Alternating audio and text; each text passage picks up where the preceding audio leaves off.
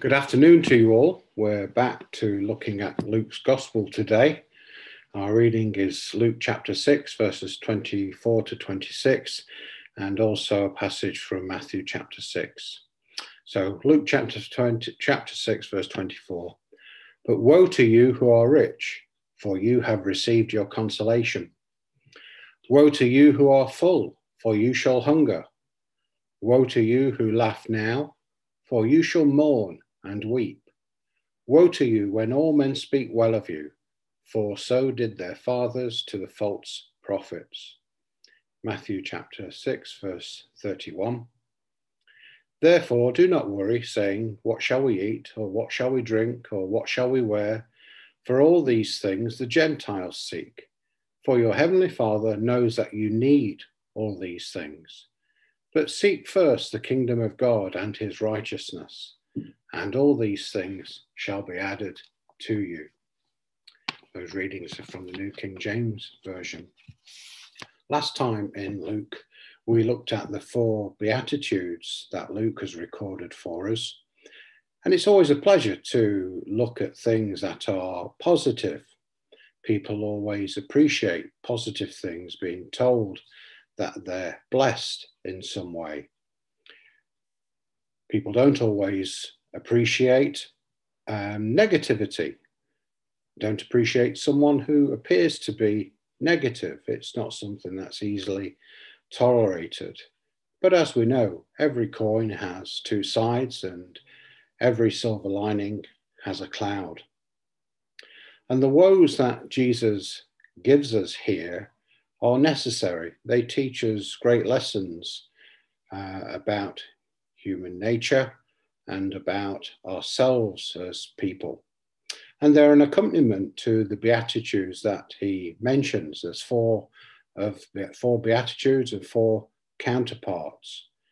And just like the Beatitudes, they run counter to what men would think and like to hear. So what does woe mean? Most versions of the Bible use the word woe. J.B. Phillips uses most miserable are you. But what does woe mean? The word in the original translates as woe or sometimes as alas. It's an expression of regret and compassion, a primary exclamation of grief.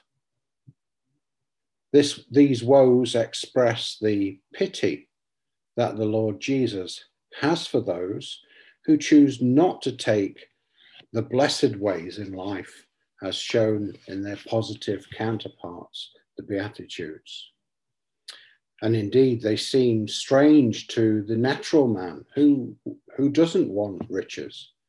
We all want riches, fullness, and laughter. And indeed, if you listen to a number of people being interviewed on television, they just want to have a laugh in life. And there's nothing necessarily wrong with that, nothing wrong with humor, nothing wrong with trying to be humorous.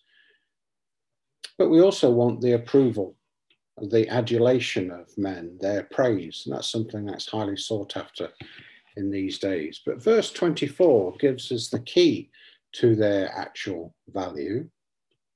For you have received your consolation. Woe to you, those who are rich, for you have received your consolation. In other words, you've received that consolation in this lifetime, perhaps even in this moment. It's in the here and now. It's transient and even for some unachievable, but it's what is pursued. We pursue riches.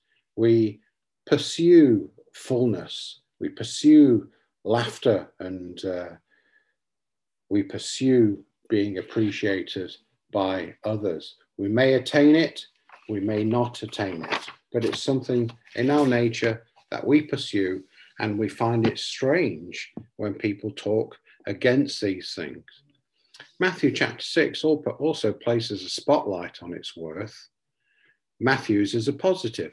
Seek ye first the kingdom of God and his righteousness. And it has a promise of fulfillment.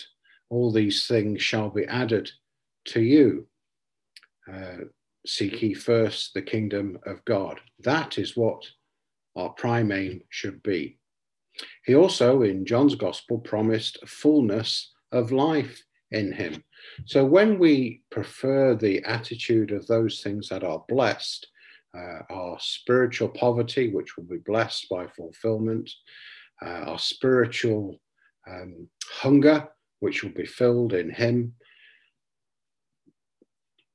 they show us that he can offer a fullness that goes way beyond the promise of the here and the now, which we so often pursue. So the question is, what is the pursuit of your life? All these things, they last just a short time, and that's their problem. They do not go on into eternity. It's bread and circuses today, and tomorrow, who cares? We don't really care what happens to us tomorrow. And that's the tragedy of this. That's the tragedy of our attitude towards the things of God.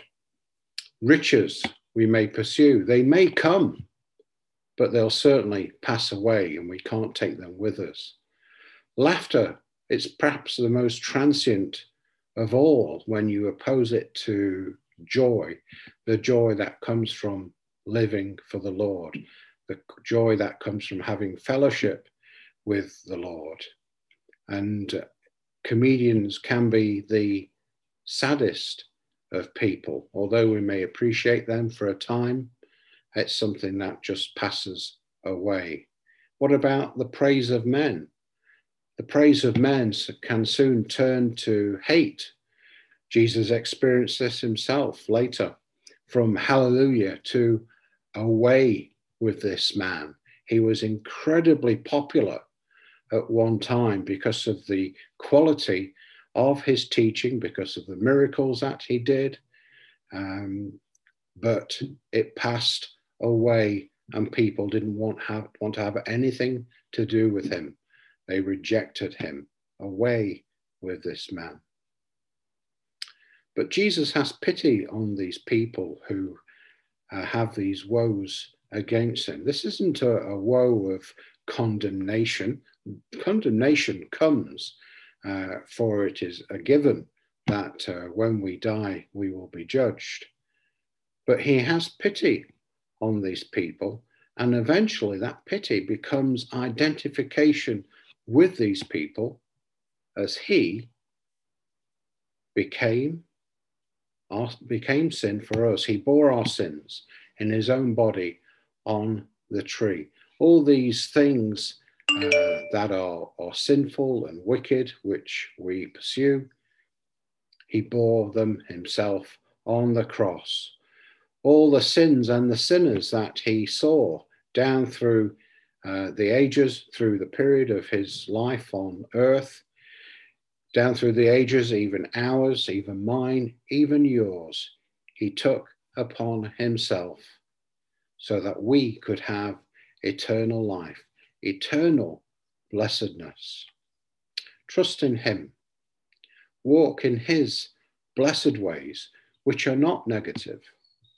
It's a blessed thing to have this spiritual hunger. It's a blessed thing to have this spiritual poverty, because they lead us to the Lord. They cause us to seek him first and the kingdom of God. Seek him first and the kingdom of God. Thanks for listening, and may God bless you. Stay safe during these times. Thank you.